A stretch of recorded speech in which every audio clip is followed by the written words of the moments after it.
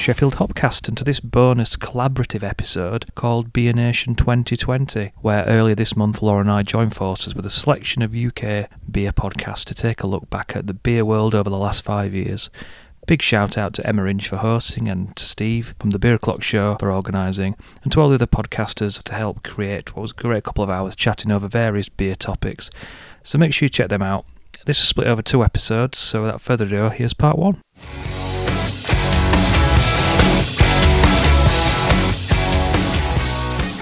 Hello and welcome to Beer Nation 2020. I'm Emma Inch and I'm joined in a virtual way, of course, by the very cream of British beer podcasting to share some thoughts about the drink and the industry that we love. Doing anything like this in this particularly strange year takes on a sort of a significance beyond the nuts and bolts of the discussion itself. We're living through this global pandemic. And in a year that none of us have experienced before, and hopefully we never will again. And hopefully today's discussion can do justice to some of the challenges, some of the learning opportunities, and perhaps some of the hopes for the future that we all have. So before we go any further, obviously I'm going to let everyone introduce themselves. We're a big group, so we're going to keep it quite brief. So I'm going to start off with the guys who've managed to pull all this together and have managed to get us virtually sat round the table. I'm going to start with the Beer O'Clock Show guys. So Steve, introduce yourself. I'm Steve from Beer O'Clock Show Opinions. I'm, as people know, I'm based in Essex, and I've gone for a local brewery today who are just a couple of miles down the road from me. A brewery called Bishop's Nick. The head brewer there is a original descendant from the original Ridley's Brewery, which is now owned by Green King. So they're not allowed to use any of the original beer names that they used to have, but he's set up a new brewery under the Bishop Nick moniker. And I'm on their seasonal offering, which is a strong, rich ale at 7.5%, kind of a barley wine winter warmer hybrid, and it's actually really lovely. Lots of fruitcake flavours going on there. And there's another Beer O'Clock guy lurking. Martin, introduce yourself. Hello everyone, Martin, Beer O'Clock Show, co-host to Steve, and just to throw in a little bit of credit where credit's due, most of the pulling together is definitely done by Steve rather than me, so thank you Steve for kicking this off for us. I'm also based in Essex.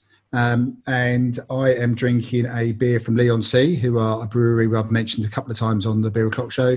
And it's the Allegra Pale, 3.8%, Citra only hop, bitter, piney, delicious, especially after 4 days off the booze. Excellent. Yes, I love Leon C beers, and I love their branding as well, that nice little shell shape. It's so cute. It's really good. It is really good. Really good. Right. I'm moving on to men behaving badly. Hopefully you are going to all behave well today. I'm going to start at the top of my screen. Mark. Oh, hi there. It's Mark from Men Behaving Badly here, coming in from lovely North Leicestershire, just outside of Loughborough. And I've kind of gone half local with my beer choice. I've got the collaboration from Emperor's Brewery from Colville here in Leicestershire, and Ampersand from Norfolk. I've gone for their Mockalorian Mocha Imperial Stout. Why I've decided to have a 10.5%er at 2 o'clock in the afternoon, who knows? But I'm sure it is a fantastic beer. So. Oh, and you're lucky to get your hands on some of that Emperor's Brewery, aren't you? Absolutely. Yeah, it's like gold dust, isn't it? Yes. Excellent. So, Tom. Hi, everyone. Tom from Men Behaving Badly. I'm in South Leicestershire, Market Harbour, and I am drinking Braybrook's most recent offering, I think, is their Pils. They're just a couple of miles down the road from me, actually just over the border in Northants. Obviously produce some fantastic lagers, and their Pils is just as good. Only just tried it a few minutes ago, but it's tasting nice and crisp, refreshing, just what I need, and just a bit more kind of bitter and hoppier than their other offerings as well. So yeah, a great start. Excellent. And the third man behaving badly, Ashley.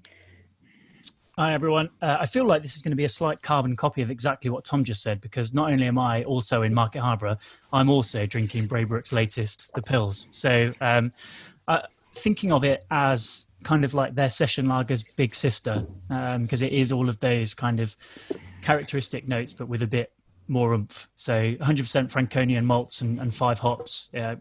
Really lovely, really complex. Excellent. So now moving on to Rhythm and Brews. Luke. Hi, Luke from Rhythm and Brews, based in North Hertfordshire in Hitchin. Unfortunately, I haven't gone for a local. I've gone as far away from local as I could with the Sour Grinch from Overworks, which is a chocolate cranberry and hazelnut sour, because, festive, which is like a weird combination of a really nice chocolate milk stout and a Berliner Weiss, which, is an experience. Excellent. And Andrew? Oh, it's Andrew here, the other half of Rhythm and Brews. We're the podcast that does the music matching to beers in a sort of semi-formal sense. We've been recording on I had to look this up. November 2016, Luke. That's over 4 years now. I don't know how you haven't divorced me yet. What am I drinking? Not that local, but it is from the south, from Tunbridge Wells. It's Good Things Brewing Company. Drinking their double dry hop pale ale called Enki, Simcoe and Laurel hops, and it's really good. It's 4.5%. I think I made the sensible decision rather than going for the imperial stouts at 2:00 in the afternoon. Very refreshing, citrusy, passion fruit, and I wanted to give them a shout out, partly because I've been discovering all sorts of new breweries during lockdown, but they're claiming to be the first UK closed loop brewery, so they're all about the sustainability, and I thought, if for no other reason, they deserve a shout out. Absolutely. They're a great bunch of people, and they're doing some really transformational work with sustainability down there. Fantastic. Now, the only two people who not social distancing, Simon and Vicky, you introduce yourselves. Hi, Simon here from Beers Without Frontiers podcast, based in the Midlands, or South Warwickshire to be precise. I'm drinking an Attic Brewco beer called Supernaut, named after a Black Sabbath song, appropriately, because they're from Sturchley in Birmingham. And it is a 4.1% straight stout, really, which is, and I guess at that percentage, sessionable. And it's just a straight up kind of stout of the type that you don't get that often these days. It's none of this pastry kind of business. So it's just roasty chocolate notes and stuff. And at that ABV, you can it's pintable. So that's what I'm on. And just to confirm, we're not breaking social distancing rules. We're not breaking tier 3 rules. We do actually live together. So just in case, thought I'd better clear that up. I'm also on Attic, and I'm on Attic Brewco, and I'm drinking Forge Dark Mild, and it does exactly what it says on the tin. It's a lovely mild. It's and it's 4.3%. So I'm going slightly stronger than Simon today. Excellent. And you've got a Beers Without Frontiers colleague as well, Charles. Hello. Yes, it's Charles from Beers Without Frontiers, one of the co-hosts. I live in Warwick, so just outside of Leamington Spa. And the brewery that I'm drinking at the minute is a brewery we've actually featured on the show before, which is Attic. And this is a beer called Go With The Flow, 5.1% West Coast Common, which is a really interesting sort of take, really, on a hybrid between a West Coast IPA and a Californian Common. It's lovely. Yeah. Thanks for having me. And then we've got Sheffield Hopcast, Laura. Hello, I'm Laura from Sheffield Hopcast, probably unsurprisingly based in Sheffield. Slight spoiler in the name of the podcast there. I have actually gone for a Yorkshire brewery, but not one of our most local ones. I've chosen a beer from Bad Seed, based in Malton, just up from York. Dark Forest Theory. It's a 5.5% chocolate and cherry stout.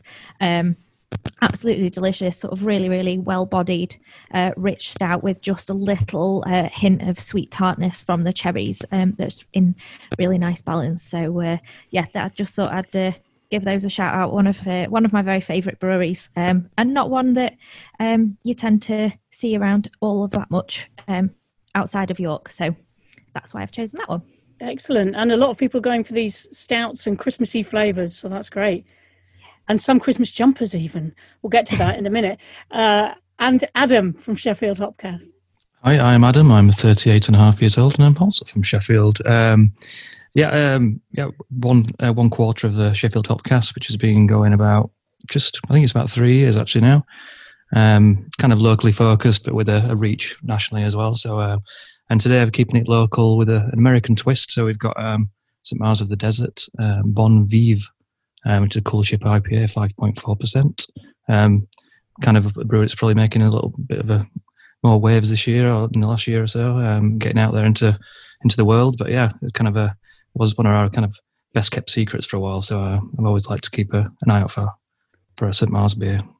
Absolutely, we hear a lot about that beer, but I haven't managed to get my hands on about that brewery. But I haven't managed to get my hands on any yet.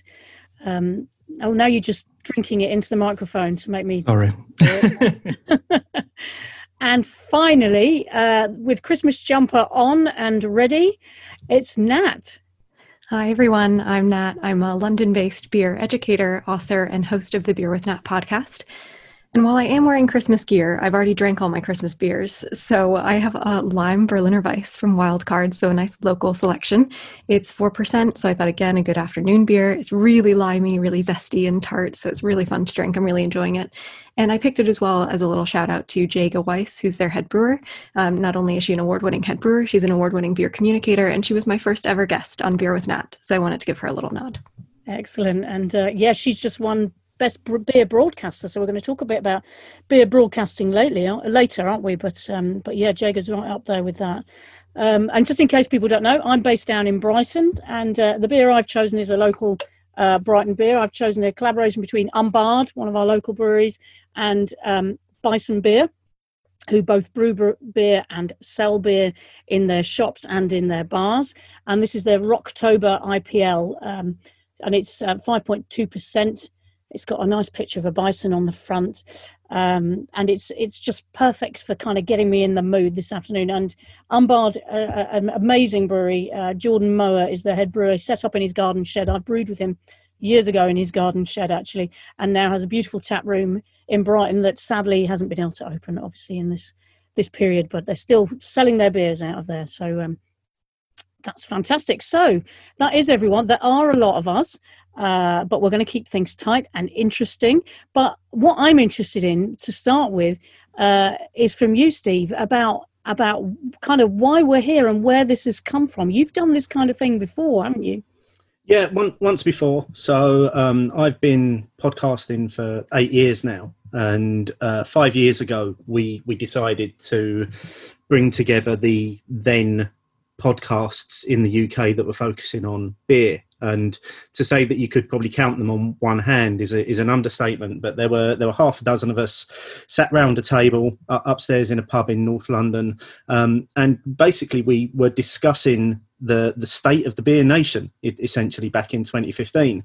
And then obviously as 2020 rolled around, and with everything that's gone this year, I thought, you know what, beer podcasting is in a great place in the UK right now. We're up to sort of like 50 plus beer podcasts that are available for consumers to listen to, and wouldn't it be great if we repeated the Beer Nation concept, but brought together more of those beer podcasts? And as everybody is now well versed with doing things online and via Zoom, and very much used to this sort of setup, now would be the ideal time to do it, actually, and to take it as how have things moved on since 2015. So back in 2015, some of the key things that we were discussing at that first Beer Nation are probably still some of the things that may come up today, but in a very different way. So one of the things that came up again and again during that original discussion was the word Wetherspoons, and whether it was a dirty word or not. I think views may have changed on that significantly, but it did come up repeatedly. There were phrases used like the craft beer revolution, which I think if we go back 5 years ago, it was probably just when the tide was beginning to turn in terms of the amount of craft beer that was available. There was lots of discussion around the availability and the choice of beer. And there was also quite a bit of discussion around the role that social media has to play in beer, and in particular, the role of Untapped within that. And obviously, sort of 5 years on, we've seen Untapped grow significantly. So it does still play quite a significant role. One of the key things that was mentioned was there was some discussion around some of the buyouts that had happened that year. And one of the big ones was the ABI and the SAB merger, which at the time was huge. Those two giants of beer in the world coming together. And I know they've since had to split up and sell off a few concerns to satisfy the Monopolies Commission. And the key event that had happened that year to actually trigger that was the sale of Lagunitas, which at the time was quite a significant point, because the former owner had always been quite vocal that he would never sell his brewery until the right amount of money was written on a check, I guess, and then he was quite happy to let it go. We also kind of started to look at what were the things that were a bit of a revelation in 2015, and this is a really interesting list for me. So tap rooms, apparently they were new 5 years ago. There weren't many of those, and people were getting very excited about the fact that they could go to a brewery and actually drink at the brewery. Canning and canning lines and the quality of canned beer in 2015, gluten-free beers, and one of the biggest revelations of 2015 was the word Cloudwater as well, because they were just starting and they were just finding their feet, and look how far they've come in the last 5 years. So yeah, it was quite exciting to sit round a table back then with half a dozen people, and it's equally as exciting right now to sit virtually round a table with a dozen other people and to kind of revisit this Beer Nation concept, but to put it in the realms of 2020. I think you're. I mean, I was just thinking when you said it was quite exciting to sit round a table with other people, how exciting it would be to sit round a table with other people. But it is just as exciting, as you say, to be on Zoom. But it's interesting, that list of things that you've said you were talking about. The phrase craft beer revolution, you might occasionally still see it in the mainstream non-beer press, but it's not something I guess we would ever really mention anymore, is it? It's kind of, we're just in a different place. Yeah, it does feel like it's a very different place now. And having had that benefit of hindsight of being involved in both of these, and certainly when I went back and listened to that original Beer Nation in 2015, I was very surprised in terms of some of the discussions that were happening. I think one of the things that really sums it up for me, there was a quote from Daniel Nielsen from Original Gravity, who was involved back in that original recording, and he kind of signed off that Beer Nation in 2015 by saying, hopefully another 10 people will be sat around this table this time next year. Well, it's taken us 5 years to get there, but we've got those 10 people sat around the table now. Absolutely, and I think you've definitely chosen the right year to do it. But I think just hearing those things, I think maybe we can open up the conversation a bit at this point about hearing how much, when we think about it, beer really has changed in the past 5 years. When we think at that point, you were talking about the beginnings of Cloudwater when they were still kind of slightly under the radar. You're talking about a lot about buyouts, a lot about the newness of canning. I think I saw some of the beers as you held them up, but I think most of us here had a can rather than a bottle, from what I can remember. I mean, what do people think? What for other people is perhaps the biggest change since 2015, the most obvious change in the beer scene since 2015? I suppose for me, I mean, as Andrew said, we've been podcasting for 4 years, and so when we started off, which was sort of really one of my introductions to craft beer, I used to get excited going into a pub and seeing like Lagunitas or a Sierra Nevada or a Blue Moon, right? That was the extent of craft beer in most pubs that you walked into sort of 4 or 5 years ago. Now the fact that you can go in and you can get such an amazing range of not only breweries, but also styles, like in the fact that everybody, mainstream, what were niche styles are now becoming a lot more mainstream. And, you've got sours on supermarket shelves now. I think it's just phenomenal that it's just become such a big boom, I suppose. Andrew, did you have your hand up? It was just, Luke's kind of stolen my thunder. I was just going to talk about the variety, really. I mean, when I think back to what I was drinking 4 years ago, and it was probably more traditional ales and bitters, probably because that's what was available in the pubs I was going into. So not only has the variety escalated massively, the options of where you can buy it have grown massively. So even a local pub now will have Beavertown on, for example, which it wouldn't have typically. And we will talk about supermarkets later, but obviously that's the availability, I think, generally, and that's I see that as a good thing over the last 5 years. It's introduced people such as me to some great beer, and everyone's got to start somewhere. So if it's in front of you in lots of different outlets, that's a good option for me. Absolutely, yeah. The availability is so totally different than it was 5 years ago, isn't it? But what about what we're actually drinking, the styles that we're drinking, or even the styles that we even know about? Adam. Yeah, the one thing that kind of always keeps coming back when I think about 5 years ago is, I imagine a lot of people are kind of IPA drinkers, and that is kind of the poster person of the beer world. But 5 years ago, it was very heavily West Coast style. You could see through your beers, and then up until probably the last year, you didn't see West Coast IPAs at all. And if you could see through it, people were starting to go, "Oh, well, that's not very craft, is it?" But yeah, just kind of one part of the style changes, I suppose. But there's lots to talk about. You're absolutely right. I'm the kind of person who, if I have an IPA, I want it to smack me around the face and rip my throat out with bitterness, and I have missed that. But it's creeping back, isn't it? As you say, it is creeping back. Yeah. Nat, I'm just going to pounce on you a little bit. As a beer educator, you talk about beer styles all the time. Do you think the range of styles that people are aware of and getting access to has that grown? Oh my goodness, yes, it's been incredible. And I think to Luke's point, it's the idea of sour beers that really were not on most people's radar. And 5 years ago, just speaking about my personal journey, I was an interested consumer, and I started working in the industry in 2015. So being now on the inside of it and seeing how it's changed, and as you said, speaking to people about beer, it really is this idea of opening up our eyes to what beer can be. For so many people, beer is lager. But realizing that there's this whole other world of ales out there, which is where most of us come in as craft beer fans, of course, with the IPA being the main one, or pale ales in America in particular. But realizing there's this whole world of mixed fermentation beers, not only the classic Belgian versions, which are sometimes a bit too much for, the newest folks because they've got all that funky character going on, but really having these nice sort of accessible Berliner Weiss and Gosa styles that have loads of different fruits added into them. I have friends who have told me, "I'm not a beer drinker, you're never going to win me over." And a Gosa or a Berliner Weiss has done it. So yeah, it's been really incredible the amount of new people we can bring into the industry through these new flavors and styles. Absolutely, that's a really good point. Yeah, people who don't think they like beer. Yeah, Laura. Yeah, I think just to kind of expand on what everyone else has said, really, I completely agree. And I think for me, the extension of styles that are readily available has been a really key change. But I think as well as that, it's the language that people use to describe it, and I think that's something that will probably continue as well. Your average beer drinker now understands what mosaic hops are, whereas 5 years ago they might have only just distinguished between a pale ale and an IPA.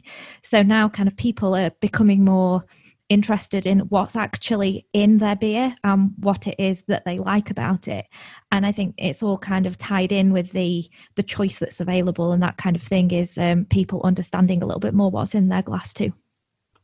Absolutely. And I suppose there's a change, as Steve mentioned at the start, and that in the 2015, you were talking about tap rooms being completely new. Now, we've had an odd year, which we're going to move on to in a minute, but tap rooms now is something that's so familiar to us, isn't it?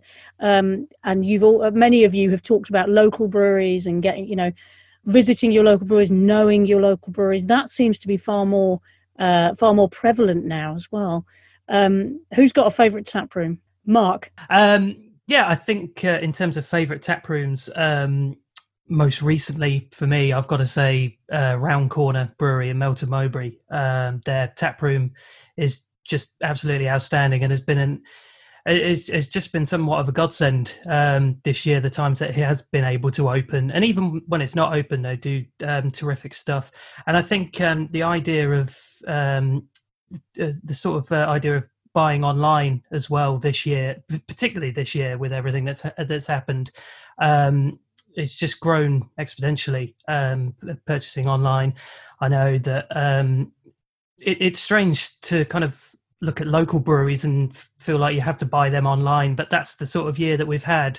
So to be able to still support those breweries like that has been fantastic. But yeah, Round Corner's tap room especially has just been absolutely fantastic over the last couple of years. Definitely one of my favourites.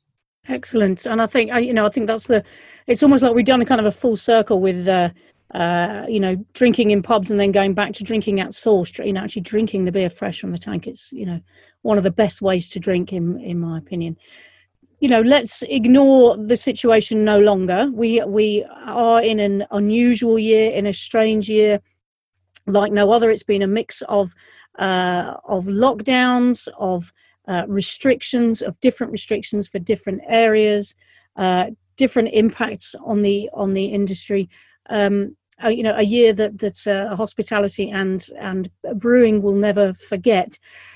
Who wants to take on COVID? Who wants to kind of have a bit of a talk about how it's affected them, how they drink, what they've seen in the industry?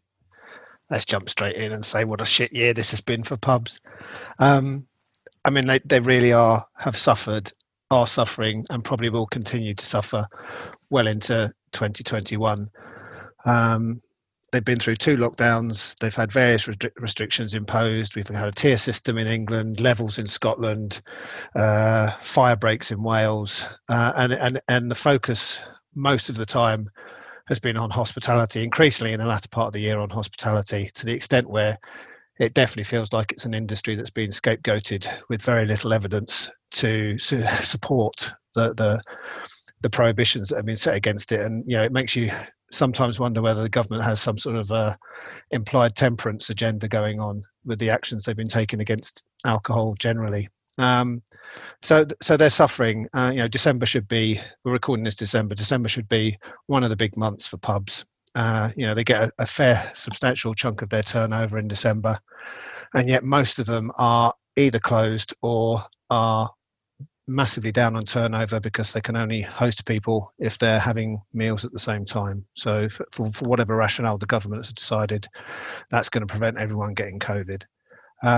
So it's desperate times for the industry, and I think whilst in the first lockdown they were possibly all feeling everyone was in it together, lots of businesses were suffering, communities were being sensible. This time around it feels like they're definitely having the finger pointed at them unjustifiably. And it'll be interesting just to see how they manage to survive it going into 2021. I suspect we're going to be seeing pub numbers come down again. We're probably going to see a massive lag in people going back to the pub. I think all of this publicity and finger pointing around pubs knocks consumer confidence as well. There are lots of people that are still not necessarily very comfortable to go back to a pub. And so there's going to be a long lag time, I think, before it starts to pick up. So it's obviously been a very, very hard time for pubs. Absolutely. And this Charles. Yeah, I was just going to echo what Andrew said, really. I mean, it's been an absolutely shocking year for everybody concerned. And I just think when we look at the impact, I don't even think we're even close to knowing quite what the full scale of the impact will be. We hope that it's just going to be damage limitation, but obviously, who knows? A lot of the damage may already be done. Who knows? I think you're right. There's that danger, like you both said, of this not just being what happens this year, but what happens in the future as well, isn't it? And I think you also made the distinction between the first lockdown and then subsequent arrangements. Laura, you must be in a tier 3 area, is that right? How is it for you up there at the moment? Well, we've been in Sheffield. We were in tier 3 prior to the second lockdown as well. So at that time, the rules on pubs were, I think, pretty much exactly the same as what they now are in tier 2. So our pubs have been more heavily restricted for a number of months now. So it is really difficult. And I think at the moment, the bit that struck me compared to the first lockdown is like we were saying earlier, in the first lockdown, it was kind of communities pulling together and very much a gung-ho attitude, and let's all get through this. And I think now the way that we came out a little bit and then have gone back in means it's more difficult for people to see the end and to know how long this is going to go on for. And I think that's something that I perceive as having knocked confidence to drinkers and to venues as well. I know certainly a lot of my favourite venues locally to me don't usually do food or have a fairly limited offering, and have kind of said it probably wouldn't be worth them opening even in tier 2. So there's still quite a long way to go before things are going to be approaching anything regarding normality. I think the positive of here is we do have very much of a community atmosphere here, and the industry as a whole, hopefully the same in other places as well as Sheffield, but certainly here, breweries, pubs, consumers, shops have all kind of helped support each other, and all kind of do what they can to keep things ticking over in some way and helping out other local businesses while they do so as well. So there is a glimmer of positivity, and I don't think the spirit of what we all do has been crushed, but it's very difficult times for sure. I think that's right. That notion of community and supporting each other. I think we'll come back to that in a minute. But I'm kind of interested in how, like we've been saying, about how things have changed. And like you were saying, Laura, that people have changed how they drink, and how we going to come back to that. I'm going to come to Simon and Vicky. How has this particular time changed how you drink, and how what choices you make about buying or drinking beer? I think for us, we were tier 2 before the latest lockdown, but we are tier 3 now, even in Warwickshire, which we kind of didn't expect. For us, a big part of drinking has always been catching the train into Brum and drinking in the more kind of progressive bars that have that kind of stuff on, because where we live, there's still quite should we say, a more traditional kind of pub culture. So for us, that kind of changed due to not really wanting to get on public transport and stuff. So we found ourselves ordering a lot more direct from breweries.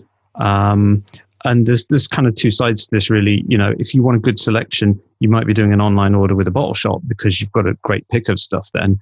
And then ordering direct from a brewery, though, you feel like you're supporting the brewery more. So you kind of try and do a bit of mix and match of both of those. But also, going alongside that is also what breweries and bottle shops have done to kind of change their business, as they've had to do it at such short notice. And, I think 2020 has really been also the year of the mini keg or mini cask, which, kind of wasn't even really a thing, really, unless you remember from the 70s, Watney's Party 8, was it, or something like that? I was told about it. I'm not kind of that old. But yeah, stuff like that. And people at super short notice building a website, which is something that they may have been thinking about anyway, but this kind of really kind of pushed them along into doing that, which is something that they will have now for going forward to have added to their business, I think. Absolutely. And Steve? Just to echo what Simon says there, yeah, I think what we've seen is a lot of people move very quickly to that online business model and finding the way of getting basically their products direct to their customers, because they've had their key customers ripped out from underneath them, which is the pubs. So it's how do we get this delicious beer straight from our brewery, tasting as good as it can, straight into people's hands. And I'm guessing that Laura's probably had first-hand experience of that at Abbeydale in terms of getting your beers out to people. Yeah, definitely. It's been a really big shift in terms of getting beer direct to the consumer as such a large part of the output for Abbeydale and for quite a number of the Sheffield based breweries as well. It was very fortunate, speaking from an Abbeydale perspective, that the canning line arrived in a very timely way early on in the first lockdown. So as with a lot of breweries, the demand for cans has shot right up, and it's great that we've been able to step in and fulfill that. But in terms of the more traditional beer side of things, it's been really good that so many breweries have been able to still offer something a little bit resembling a pub experience. I for one don't think it's anywhere near a direct replacement, but it's definitely better than nothing, and has certainly saved a lot of beer from a sad demise. So yeah, it's served a purpose, definitely. Whether mini casks will be here to stay, I'm still personally on the fence about, but we'll see. I think it would be nice that when people can go back to the pub, that beer is drank exactly as it was intended, pulled through a proper hand pump. So we'll see. Absolutely, I'm with you there. But I think this thing about canning, and you said, Abbeydale got their canning machine just in time, and I've heard of a few other breweries who that kind of, thankfully happened just in time, or they managed to get a whole run of beer out just in time. I think one thing that's happened with me is, I've missed the pub hugely. but I have discovered some breweries that I hadn't drunk before because I've managed to buy them online, and it's been, like you say, getting websites up and running that people will have forever, be getting systems of getting beer delivered, getting into the swing of doing that, has really changed some of the beer that I've been drinking. So just a couple of breweries that I've drunk a lot over lockdown, which I hadn't drunk at home before, Utopian and Cheshire Brewhouse, both of whom have great cans and have done really well kind of online promoting that. Has anybody else discovered new breweries and discovered new beers that they wouldn't have drunk? Andrew? Yeah, you stole my thunder a little bit there with the Utopian and Cheshire Brewhouse. They were both on my list, both discoveries this year, both fantastic breweries. The beer I'm drinking now, Good Things Brewing, new to me entirely. Who else? All Day Brewing in Norfolk, hadn't heard of them before, doing sort of British wild fermentation stuff. Wilderness down in Wales, McColl's. They're all breweries that I probably wouldn't have seen in my local bottle shop or even in a local pub. But sitting at home for sort of the last 10 months, you discover a lot of beer online. And you think, well, that sounds damn tasty, and so you think, well, I definitely want to support these guys. So, I've probably had at least one box of something turn up every week during lockdown. And I try and justify it by supporting an industry in crisis, but of course it's just because I like beer a lot. But also a lot of online retailers I've discovered for the first time. So I'm blessed with a very good local bottle shop, and I support them when I can. But equally, House of Trembling Madness in York, great online bottle shop. Rad Beer, they've been great as well. Lots of options. I think Simon mentioned it earlier. You choose sometimes because you want a deliberate mix, and that's great. But sometimes you just want to go straight to the brewer and get a selection of theirs when you can. So it's kind of been fun discovering lots of different beers. I think the shame is not being able to sit in an environment where you can maybe share and discuss those beers openly. That's what I've missed. I've got cupboards full of 750s that I'm just sitting and waiting to be able to share them with someone because they're crying out to be discussed and enjoyed together. Steve? Stop buying 750s then, Andrew, would be the simple answer to that one, wouldn't it?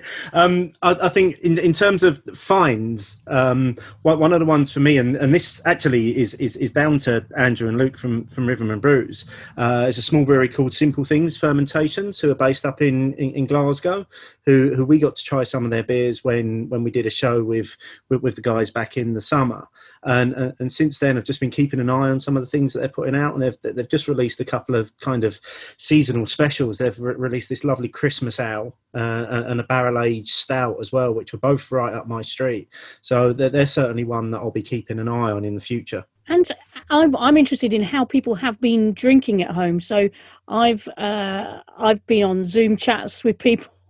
But I've also managed to take part in some online events, probably with breweries that I wouldn't necessarily have been able to do that with. So I was very lucky last night in getting tasting of the New Goose Island Bourbon County Stout range, talking directly to the brewers in Chicago. That was an incredible experience that I wouldn't have had we not got these sort of online setups. But I've also done that with Utopian. I did a taste, involved in a launch of a beer with them, which was really interesting. And I wonder whether people have had those sorts of experiences, or maybe, pub quizzes that they've done, or even family stuff. Steve? Yeah, we're involved in the Essex Bottle Share, which has been going for nearly 5 years now, and we haven't ever missed a month of getting together at the Ale House in Chelmsford to share beers. Obviously, when lockdown came in, we couldn't do that, so we took that online and we took that onto Zoom, and that's been working quite well for 9 months now. We get together on the first Tuesday of the month, and we all drink some beers, and sometimes people go on until the early hours on a Tuesday evening. But yeah, we were happy to transition to that, but I think we're beginning to get to a point now where we'd love to just see each other in person again. Anyone else had any experiences of drinking on? Andrew, you get a box a week. Are you drinking that on your own? Yes. No, my wife enjoys beer as well. Maybe not as much as me, but definitely if I think it's something that she would enjoy, I'm very keen that she has a taste of it to see what she thinks of it. And I'm more than happy to share. It just means I get to taste more beers because I open them more often. So yeah, I'd echo what Steve was saying about bottle shares. Our local bottle share moved online. That's been great. It's been fun keeping that going every month and trying to arrange beers that we can drink the same beer at the same time and talk about it and still have a laugh and a chat and carry on doing that. That's been great. And then the other sort of positive that's come out of this is actually meeting and talking to people that I only ever knew through social media. So you mentioned Utopian earlier. That very early on, Ruth at Utopian started sort of a Friday online drinks, Utopian, and that's been great. And it's still going every Friday. And people dip in and out when they can, but it's been fantastic actually talking to people that otherwise were just a little avatar or an icon, and and learning and having fun time, but actually learning from people in the industry as well and people that just enjoy beer. That's a massive positive, I think, that's come out of this. And Laura? I just wanted to give a quick shout out to Salford Beer Festival as well, which is always one of my favourite beer events of the year. And that was held virtually this year and must have been an absolute logistical feat for Jim, who's the organiser of that, who I think curated 3 different beer boxes, including a cider box, and sent them out to anybody across the country who would normally travel up to Salford and wasn't able to, and led tutored tastings throughout the weekend, managed to retain the camaraderie that the festival always has, and still achieved a £7,000 charity donation as well. So I just thought that was fantastic that he was able to kind of think about what really makes that festival and still be able to offer something to the people that were really missing it. I think as well, probably some element of virtual events will be here to stay. I think it's great that we can get involved in events from all around the country that for one reason or another we'd be prohibited from actually getting to, but it's given beer events a new type of accessibility that kind of grew from necessity, but I think is actually something that could be really positive moving forward too. I think you're right. I think some of these things will be here to stay. Tom? Yeah, I just wanted to touch on something that I think is obviously personal to all of us because we all do a podcast, is how we've had to change to do it, how we do our podcast is, I've always enjoyed seeing Mark and Ashley in person, drinking a beer, whether it be our local pub or one of us hosts. And I think obviously one of the big things, whether it's as events online, beer educators or podcasts, is the fact of us having to change and doing what not only we love, but also, we have listeners that enjoy, I hope they enjoy listening to our podcasts. And I think it's been fantastic. We've been able to, I know there's the big Zoom revolution and Skype for quizzes and everything. That's certainly been a big difference for us is having to continue the podcast online, changing some of the ways we do things. But it's been something I've always looked forward to, and I didn't sort of do too many of the online beer tastings, but getting online, jumping online with Mark and Ashley has been a fantastic way for me to continue to enjoy my beers. Like Andrew said, enjoying some lovely beers on your own sometimes isn't actually the best. You don't get the best out of that beer. So being able to continue to do that over the podcast or over Zoom has been really good. I think you've a lot of you have mentioned these things about how bringing people together and linking together, making those links together. And Laura mentioned right at the beginning of this segment about the community spirit, and I've really seen that with both pubs and with breweries reaching out to their communities, reaching out to lonely people or isolated people or vulnerable people. There's a pub here in Brighton, the Bevy, that delivered Meals on Wheels to vulnerable people throughout the first lockdown. There's various pubs and breweries have gone out of their way not only to do stuff like that, but also just to link people together. Giving pub in a box, or like you say about the Utopian, bring a place for people to come together and talk and share beer together. The most convivial drink. Also, the other bit about community that I've noticed with myself is I'm picking a lot more local stuff. I'm supporting the businesses around me that are supporting me and are supporting people near me. Has that changed for other people as well? Vicky? Yeah, but change for the positive. I think we are. I mean, we've always, certainly from the beer industry, we've always supported local, haven't we? Yeah. But just in general, I think we've just definitely done that whole thing of let's try and shop more local and all that kind of thing. What I found very interesting, just moving slightly on from that about this whole chat, is it's been very interesting that we've all been talking about personally. We've all changed or it's what it's done to our drinking habits, etc. But going back to what we were saying about that whole hospitality and what will a lot of our local pubs survive, and how will they adapt moving forward? And yes, as you've just said, Emma, they a lot of them have, certainly locally, we've had they're doing all the meals, they're doing all that sort of thing. They haven't necessarily been able to provide drinks, but yes, they've been able to do the online takeaway meals and things. But it's going to be really interesting to see how they move forward in the next few years. And will table service become will be in 5 years' time, is table service that'll be the new norm in 5 years' time sort of thing. And, so yes, come back in 2025 and we'll see whether that's still there. Absolutely. It's hard to know what of these changes are going to stay, isn't it? But I think it's a good place to move on to our next topic about where we do drink and where we're going to drink in the future. So where do people drink? Where's your favourite place to drink? Where's your perfect place to have a beer?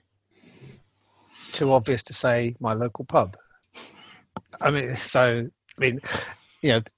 months ago, where are we now? It started in March, didn't it, when we couldn't go to pubs?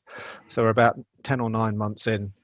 Yeah, I've got some fantastic locals. I live in a town that's blessed with really good pubs. So I could pick easily one of half a dozen, or I could have previously picked one of half a dozen. So yeah, a pub, it's going to be a pub, a not too busy pub, preferably a pub where I can sit and enjoy good beer at my own pace, and it's nice and warm. There's enough of a buzz to it without it being too busy.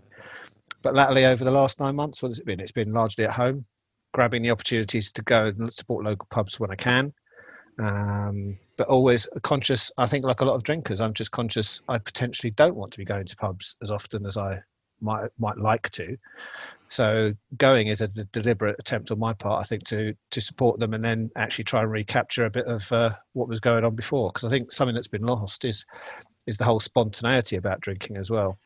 I do miss that, whether it's after work or at a weekend. You might have been for a walk, or you've done something, or you just think, or you might phone a mate and go, do you want to meet up for a drink? Lost all of that. I'm looking forward to that coming back eventually. But it's sad that seems to have gone for the last 9 or 10 months. I think you're right. I think that's a really good way of putting it, that loss of spontaneity that we get from a pub on each corner being open, isn't it? Martin? Sort of echo what Andrew was saying there. It's definitely, where do we drink now is becoming my least favourite place because it's becoming a bit more enforced. That's not the company or the quality of beers I'm allowed to drink at home and enjoy at home and share at home. It is the go down to the pub for a pint, whether that be a local or pub in London or pub anywhere in the country that I happen to love. That bit is just gone. And the spontaneity bit, I hadn't really given that much thought, actually. And I think that is a massive thing as well. Just that I walk past one, I've got enough time, I can pop in for one. That's sort of gone, especially now, given that for a large swathe of the country, you can't even go in and get a drink wherever you're eating a massive meal or not. And for the other part of the country, you have to think about having some food as well. So the spontaneity bit, I'd almost forgotten about the spontaneity bit. I don't think probably since mid-March there's been much spontaneous going on in my life. Most things are planned around work, calls, the pleasure of doing this kind of thing, the pleasure of doing the Beer O'Clock Show, recording with Steve, meeting other people online, all that kind of stuff. But the actual just option to just literally walk out your house, walk from work, or go and just pop in somewhere. You don't pop anywhere now. And I'm missing cask beer. As much as the mini kegs got mentioned, the mini casks, for me, it's still not quite the same. because it's not being pulled through a hand pull, as Laura mentioned, whether that be sparkled or unsparkled, but maybe that's a whole different conversation one day. And just, you can't quite replicate the cask beer. There's been some fantastic conditioned beers I've had at home over the last 8 or 9 months from some superb breweries. You mentioned one of them earlier with Cheshire Brew House, but it's still not the same as having a pint of beer in a pub. And I have to admit, I think that sort of mythical version of the pub, that Moon Underwater, is almost becoming my ideal location right now. The more I can't go to one, the more I want it to be the pub I go to. So yeah, pubs and cask beer, I can't replicate those. I miss them. I think what you're saying there about the more we don't have it, the more we miss it, and I think that's definitely true for cask ale, isn't it, Ashley? And I think on a similar note, there's something about my enjoyment of drinking at home is diminished by the fact that I never leave here. It's almost as though if you lived at the pub, you probably wouldn't get the same enjoyment drinking there, because I don't go to work.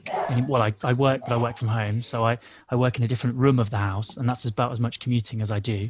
There's never that feeling of, it's about 4:30, so I'll get the train in a bit, and I've got that session IPA in the fridge. I'm looking forward to that. There's none of that anymore. It's almost as though I feel a bit guilty of having that session IPA because I've actually just walked from my study to the fridge rather than got the train home or doing anything like that. So I think that the helpful thing for me is that, my favourite place is to drink at home, and the soppy answer for that is because that's where my wife and my 8-month-old son are. So, that's the kind of soppy answer. The actual answer clearly is the beer house in Market Harborough is my favourite place to drink, because it's the place that we mention on every single episode we do ever, because they've always got 20 lines, they've always got a range, they've always got light, dark, in between, low alcohol, high alcohol, all of those sorts of things. So, that was a huge part of beginning our beer journey, was that place that had so much variety that you couldn't not find something that you liked there. So I think there's just something about the whole experience is dulled by the fact that we're being pigeonholed into certain ways of drinking and certain places that we can drink. And so any foray outside of that, like those periods of time where we weren't in lockdown, felt so liberating because we could go to places and we could do things, and that spontaneity returned. I was able to text Tom and say, should we just pop for a beer on Saturday? All of those kind of things returned, and it felt like such an immense moment. And now we're kind of back into lockdown again. So it feels like we're reining ourselves back. So I just feel there's something about this roller coaster of freedoms being given and taken and returning that means that we're always in a state of flux about the things that we can and can't look forward to. So I just think as soon as you lose something, you pine for it.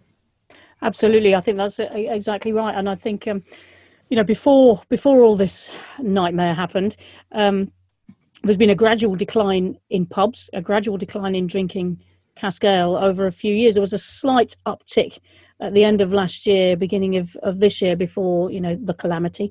But people have been appreciating them less and less over the past few years, it would seem, until now. And now, you, particularly in the first lockdown, you couldn't switch on the radio or read a paper without some mention of people missing pubs.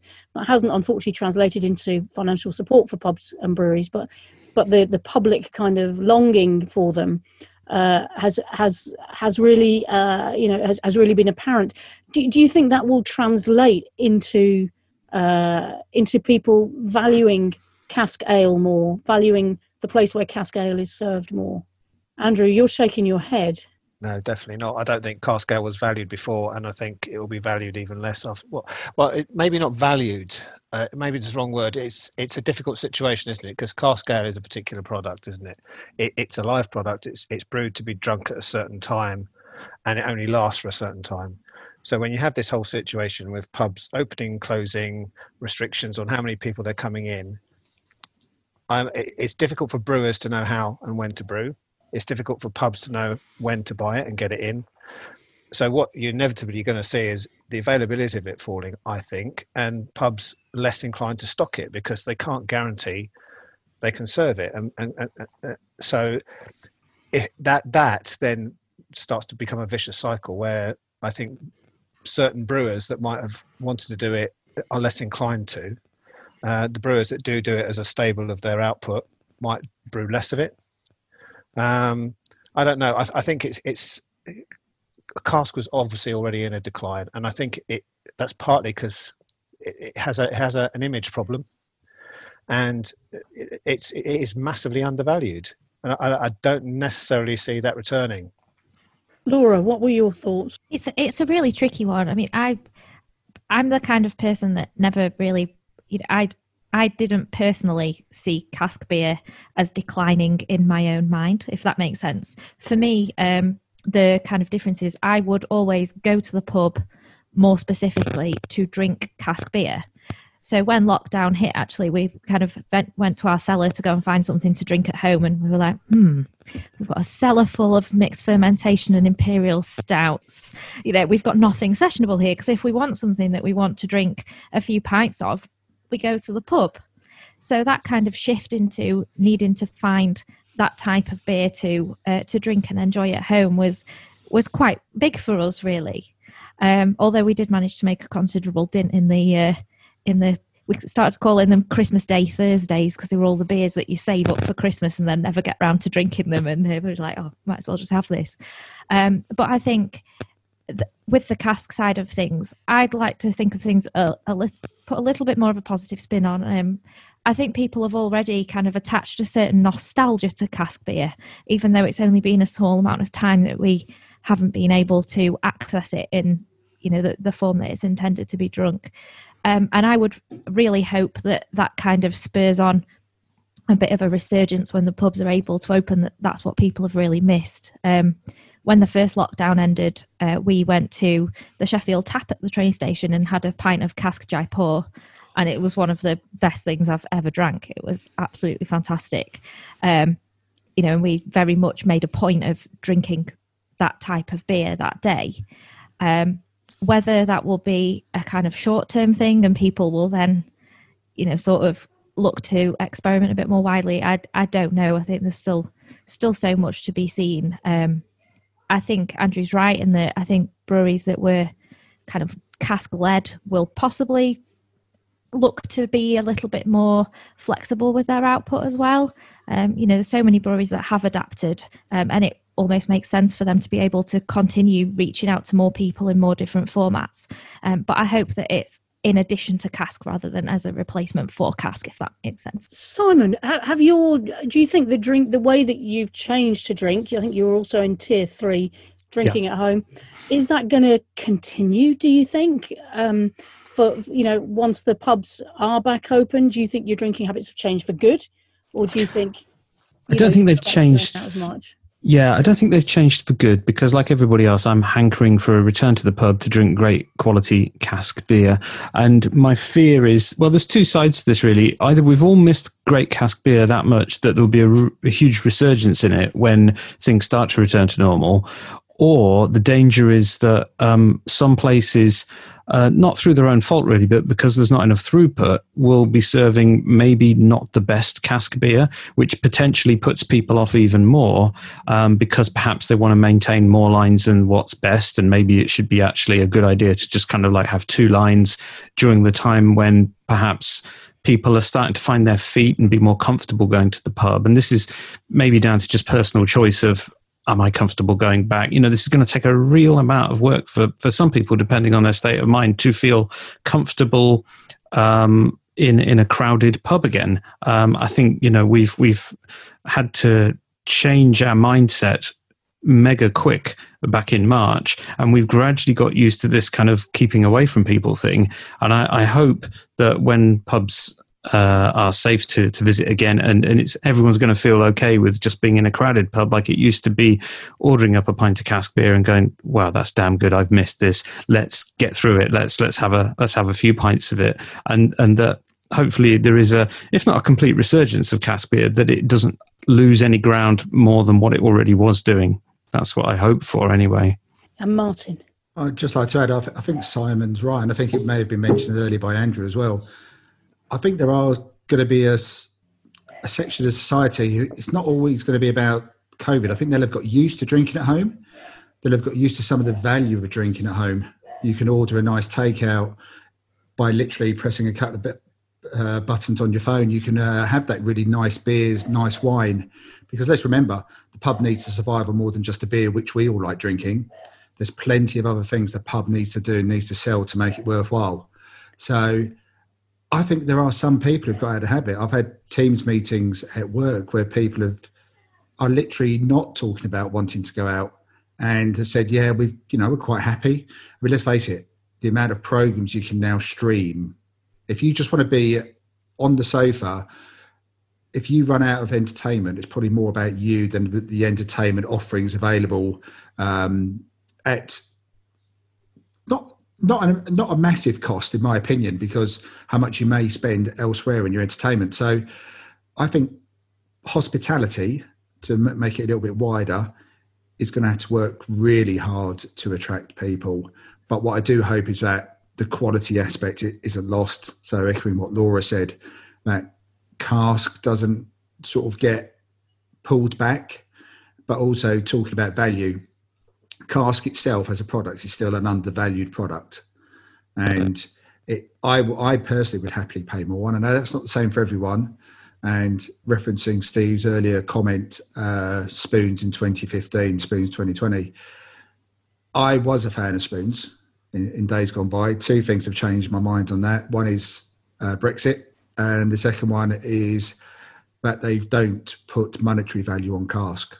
And I know that there is a section of the country who need that aspect of it, but they also don't seem to give any hint that there's a cost behind what they're doing, a bit like supermarkets, I suppose, in some respects. So I think we need more on that. There's definitely an educational piece there as well. I do fear for hospitality going forward, and I think it may be late 21, 22 where we start to see the full impact of this. But people may just have got out of the habit of going. I think we'll all rush back and do our best. Just not sure everyone else will. And I think as beer lovers and podcasters or writers, we've got a role in that, haven't we, in supporting hospitality. Ashley. Yeah, and actually, you've touched on a point that I was going to raise there, Emma, and it goes on the back of what Martin was saying there. I think that the quality of beer across all dispense methods is so good now that it actually does reduce the likelihood of people missing cask to that significant extent. And actually, because we can get such great quality in bottles and in cans, it makes people less likely to suddenly feel like, right, pubs are open, I've got to go back for cask. Because actually, if you've had 9 months of having really good bottles and cans, you might as well stay doing bottles and cans. But the point that you've started touching on there is the role that I think we all have, to a greater or lesser extent. I'm fully aware that Tom, Mark and I are sort of, small fish in a big pond here. But, there is something about reminding people about cask and just shoving it into their faces to say, actually, we're at a point now where if we don't fully re-engage with this, there is a distinct likelihood that we lose it forever. Because if it isn't a viable model for pubs and for bars and for restaurants and whatever else, then they just won't do it. They will just go with other dispense methods and that will be it. And we'll all be broadly okay with it because the quality is good, but there will always be that reflection in the back of our minds about, well, actually, if I'd have just had a few more pints, if we'd have all gone out for a few more pints of cask, we could have just caused that tipping point. So there's something like, whether it's #AskForCask or something like that, there's some kind of movement that's needed just to make sure that when everyone is able to go back to normal, then we are looking for cask first, just to say,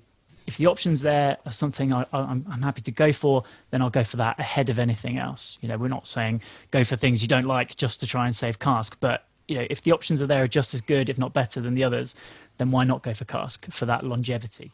So yeah, excellent. I love the hashtag. I love the hashtag. Yeah, I'm really pleased with it. I'm definitely going to tweet it later. We're going to move on in a second, but Andrew, quickly. I was just to echo that. I love the whole.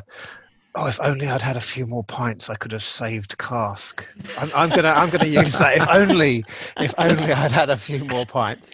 But it's the quintessential sessionable drink, isn't it?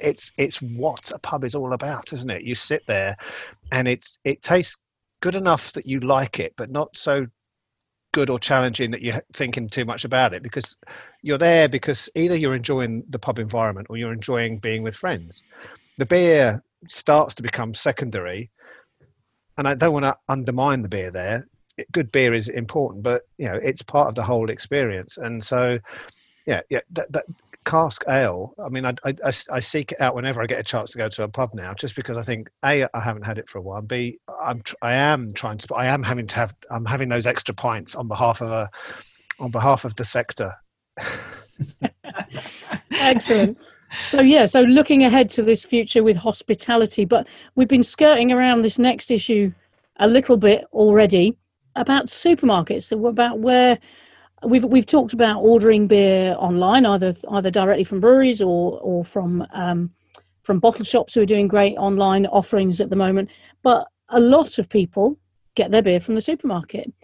Since Steve, it'd be interesting to come to you first. I think when you were talking about you did this similar sort of session in 2015.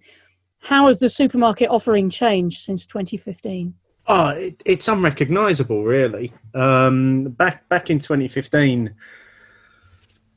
I think probably all you could get in a supermarket was Punk IPA in terms of craft beer. I don't think there were certainly none of the big UK breweries that you now see in there. It was all about the regional sort of family breweries and what they could offer.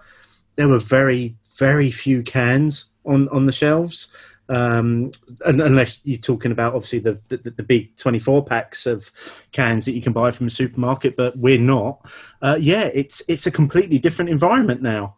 I think one of the things that's really interesting is, you say Punk IPA, don't forget a bit of Frawley and a bit of some dodgy, very commercial Belgian beers as well. But I love the fact that now it's just completely blown out, right? And you've got, not only do you have amazing craft brewers in your Tesco, your Morrisons, your Waitrose, sadly not Sainsbury's, but you've actually got local breweries. I know Tesco have been doing a lot to get local breweries in local supermarkets and doing work. And I think that it's fantastic as an entry point into beer, and especially with the way that they're even, in the last year or two, broadening out their styles a lot. So you've got Berliner Weisses, you've got Imperial Pastry Stouts, you've got, Overworks, Brewdog have started to do their Overworks range in supermarkets now too. It's fantastic for the consumer. Absolutely. Yeah, go on. I was just going to say, for the brewery, we've had a chat with some folks about this. And it's good to get out to more consumers, but I suppose there is that question of, it's the same with Wetherspoons as well. It's like supermarkets are also driving the prices down for breweries. So I know when we were talking to Wildcard in our long-lost famous episode that never got aired, they were talking about they were really excited to go into Tesco, but at the same time they were selling it at pennies compared to what they would if they were going through their tap room, which I suppose is that trade-off that you make. But that's, I suppose, the question, right? Is it ultimately a good thing? And you're coming down on this is really good for consumers. Anybody disagree with that? Anybody think that the amount of beer in supermarkets is not so good? Charles? Yeah, I'm slightly on the fence with the whole supermarket sort of craft beer kind of thing, really. I think on one hand, it's obviously great that we've got this amazing selection available, on our doorstep, but don't forget the independent shops that we've trusted and used over the last several years. How much business is that taken away from them? That's the question I'd kind of ask. But yeah, it's an interesting, situation. I think, as you said, we don't want to get into this sort of race to the bottom, as it were, but I think that's going to be an inevitable possibility, I guess. I don't know. And when you say that, what is it you mean by that race to the bottom? What is this in terms of price or in terms of quality? I guess it's a range of things. Obviously, the amount of breweries that we're now seeing, sort of craft breweries that we always considered to be, hugely independent and never going to look to the supermarket as a route of getting the beers out. It's just whether or not the quality is going to sort of drop as a result of the amount that's out there, I guess. And I know there's occasionally Facebook groups might comment on sort of not allowing kind of beers that you can get in supermarkets onto their groups or whatever. Is there a view that we somehow the beer available in supermarkets is not as good as beer anywhere else? I think what we've seen, I mean, I think I can see both. I can see sort of, craft breweries such as, I don't know, for example, Northern Monk would sort of spring to mind. They've got a fabulous core range, which sits really well actually in the supermarket. But as long as they can offer an alternative range that can sit in the independent shops, that's maybe more flavor driven, higher ABV, something that's a point of difference, I think is crucial really, and it allows it to sort of coexist. Really, is what I'm trying to say. Yeah. Martin, what were your thoughts? If I look at beer as just another consumable product, then most consumers do the bulk of their shopping at supermarkets. Every now and again, they may go to the baker's to get some bread, whether that be for a special occasion or visitors coming round, or you may go to the local butcher's to get a particular cut of meat. And we can't put the genie back in the bottle. The beers which were in the supermarkets prior to, say, Punk turning up, they're still there. They're not going away. The regional beers aren't going away. And what we term as craft isn't going away. We race to the bottom. Well, that would be down to the breweries who put their beers in the supermarkets more than the supermarkets. The supermarket, everyone knows how a supermarket works. Those conversations have been taking place for years, even if you just go back to looking at dairy farmers. But milk still gets sold into supermarkets. We don't want to be elitist about the product we like. And I think that's really important. And some of those breweries that are in there now, Buxton put in a beer into Tesco, Storm Shadow, 8% stout, which even a couple of years ago, if you'd said that was going to land on a Tesco shelf 3 miles away from me, I would have used quite a few words, which, is pretty unrepeatable, to be honest. But yeah, will supermarkets look after it as we want them to? Maybe, maybe not. But we're a small percentage of who the supermarkets are selling to when all's said and done. There's a load of people out there who will not give it the second's thought. They're probably not even thinking about checking dates on the bottom of cans, which until the current crisis we're in, I was definitely prone to doing in supermarkets because their rotation on shelves is shockingly bad, especially M&S. So, I think on the whole, it's a good thing. There are sections of the country where you can't get beers. And I know everyone says online shopping, but my parents in their mid-70s aren't going to do online beer shopping. But every now and again, I'll get a WhatsApp from my mum who says, they picked up something that they saw in the supermarket and she thought it was worth mentioning to me. And it's not a regional beer. It's beer which they may have heard me mention when we were out together. So I think that's a good thing on the whole. I agree with what Charles said about independent beer shops, whether that be online or physical, that you still want them to have a place. You still want them to have access to beers which perhaps can't get anywhere else. Whether it be like Sean with Beer Central, Jules in Sheffield. You want them to have those beers which you can only get one of. Sometimes I don't want to do 4 for £6 or 4 for £7, or go online and order 24 beers just to make sure I don't pay the postage. Sometimes I still want to be able to walk into the shop, talk to someone, pick up maybe just 2 or 3, and if they've got a couple of taps, maybe a growler or something as well. So my hope with regard to supermarkets is that you make more people aware, but you don't kill off other sections of what we love about the beer community. Absolutely. I think it's a fine balance, isn't it? And I think that's what we're picking up on, that need to support independence. But like you say, the supermarkets give accessibility to people who don't have an independent near them or who only have a tenner in their pocket, aren't able to order online. Can't get anything for a tenner, can you? It's just the delivery. But you could go into the supermarket and buy yourself maybe 4 really nice beers. Tom? Just one thing Martin just mentioned there about sort of talking to someone. And I know that the people who work at supermarkets can't be experts on absolutely everything they sell.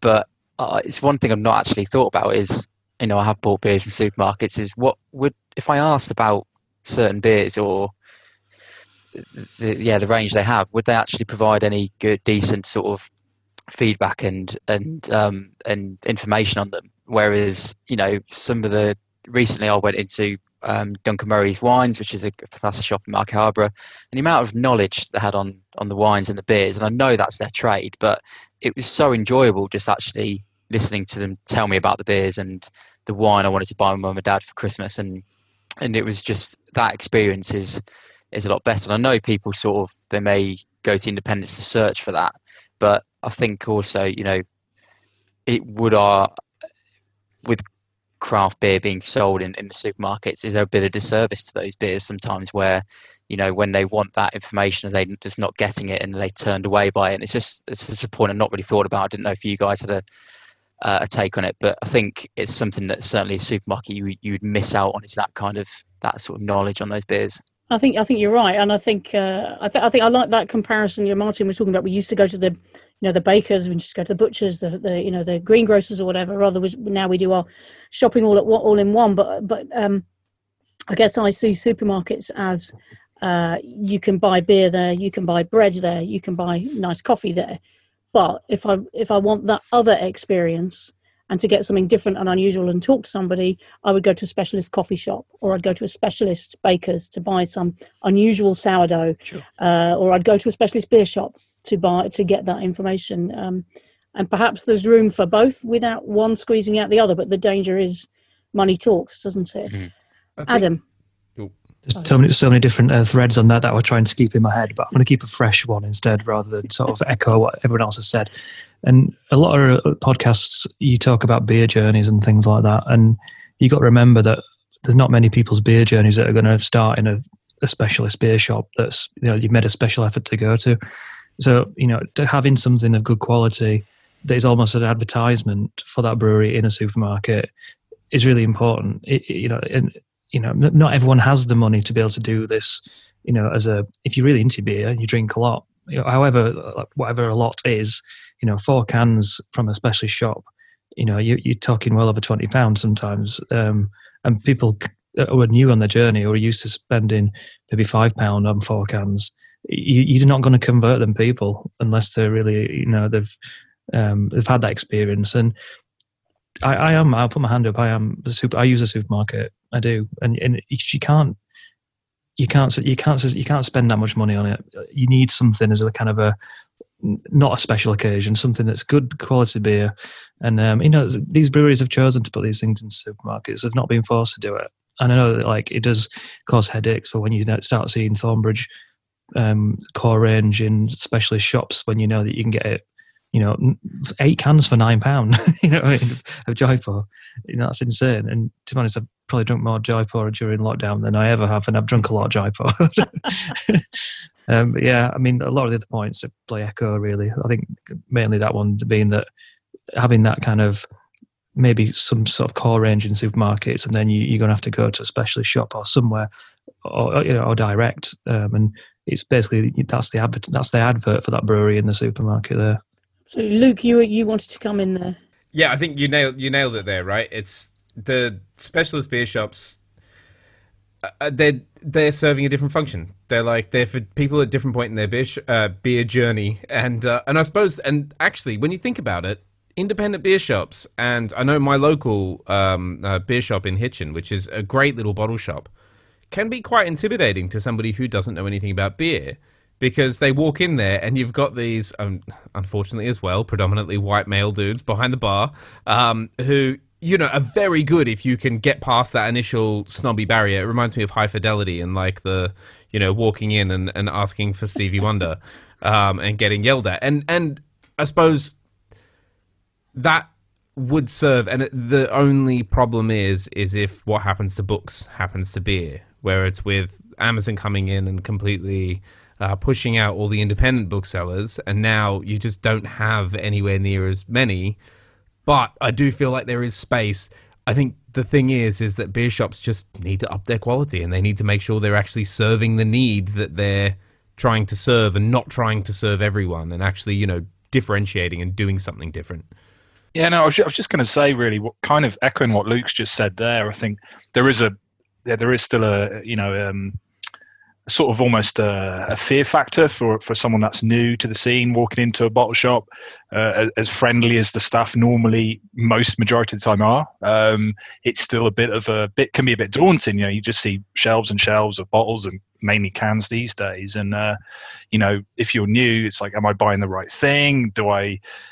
Is this too much to spend on a beer? Whereas obviously in a supermarket, no one's bothering you, no one's judging, nobody judges you, but no one's sort of looking at you. You've got time. You're not sort of blocking someone's sort of experience in a bottle shop. So yeah, there's definitely still a sort of intimidation factor potentially for sort of new people into the scene. Absolutely, yeah. I think we have to remember that, don't we, as we're way down our beer journeys. Well, that's it for part one. You don't have to wait for the second part. The second part has been released at the same time. So I hope you enjoyed the first, and I'll see you in the second half.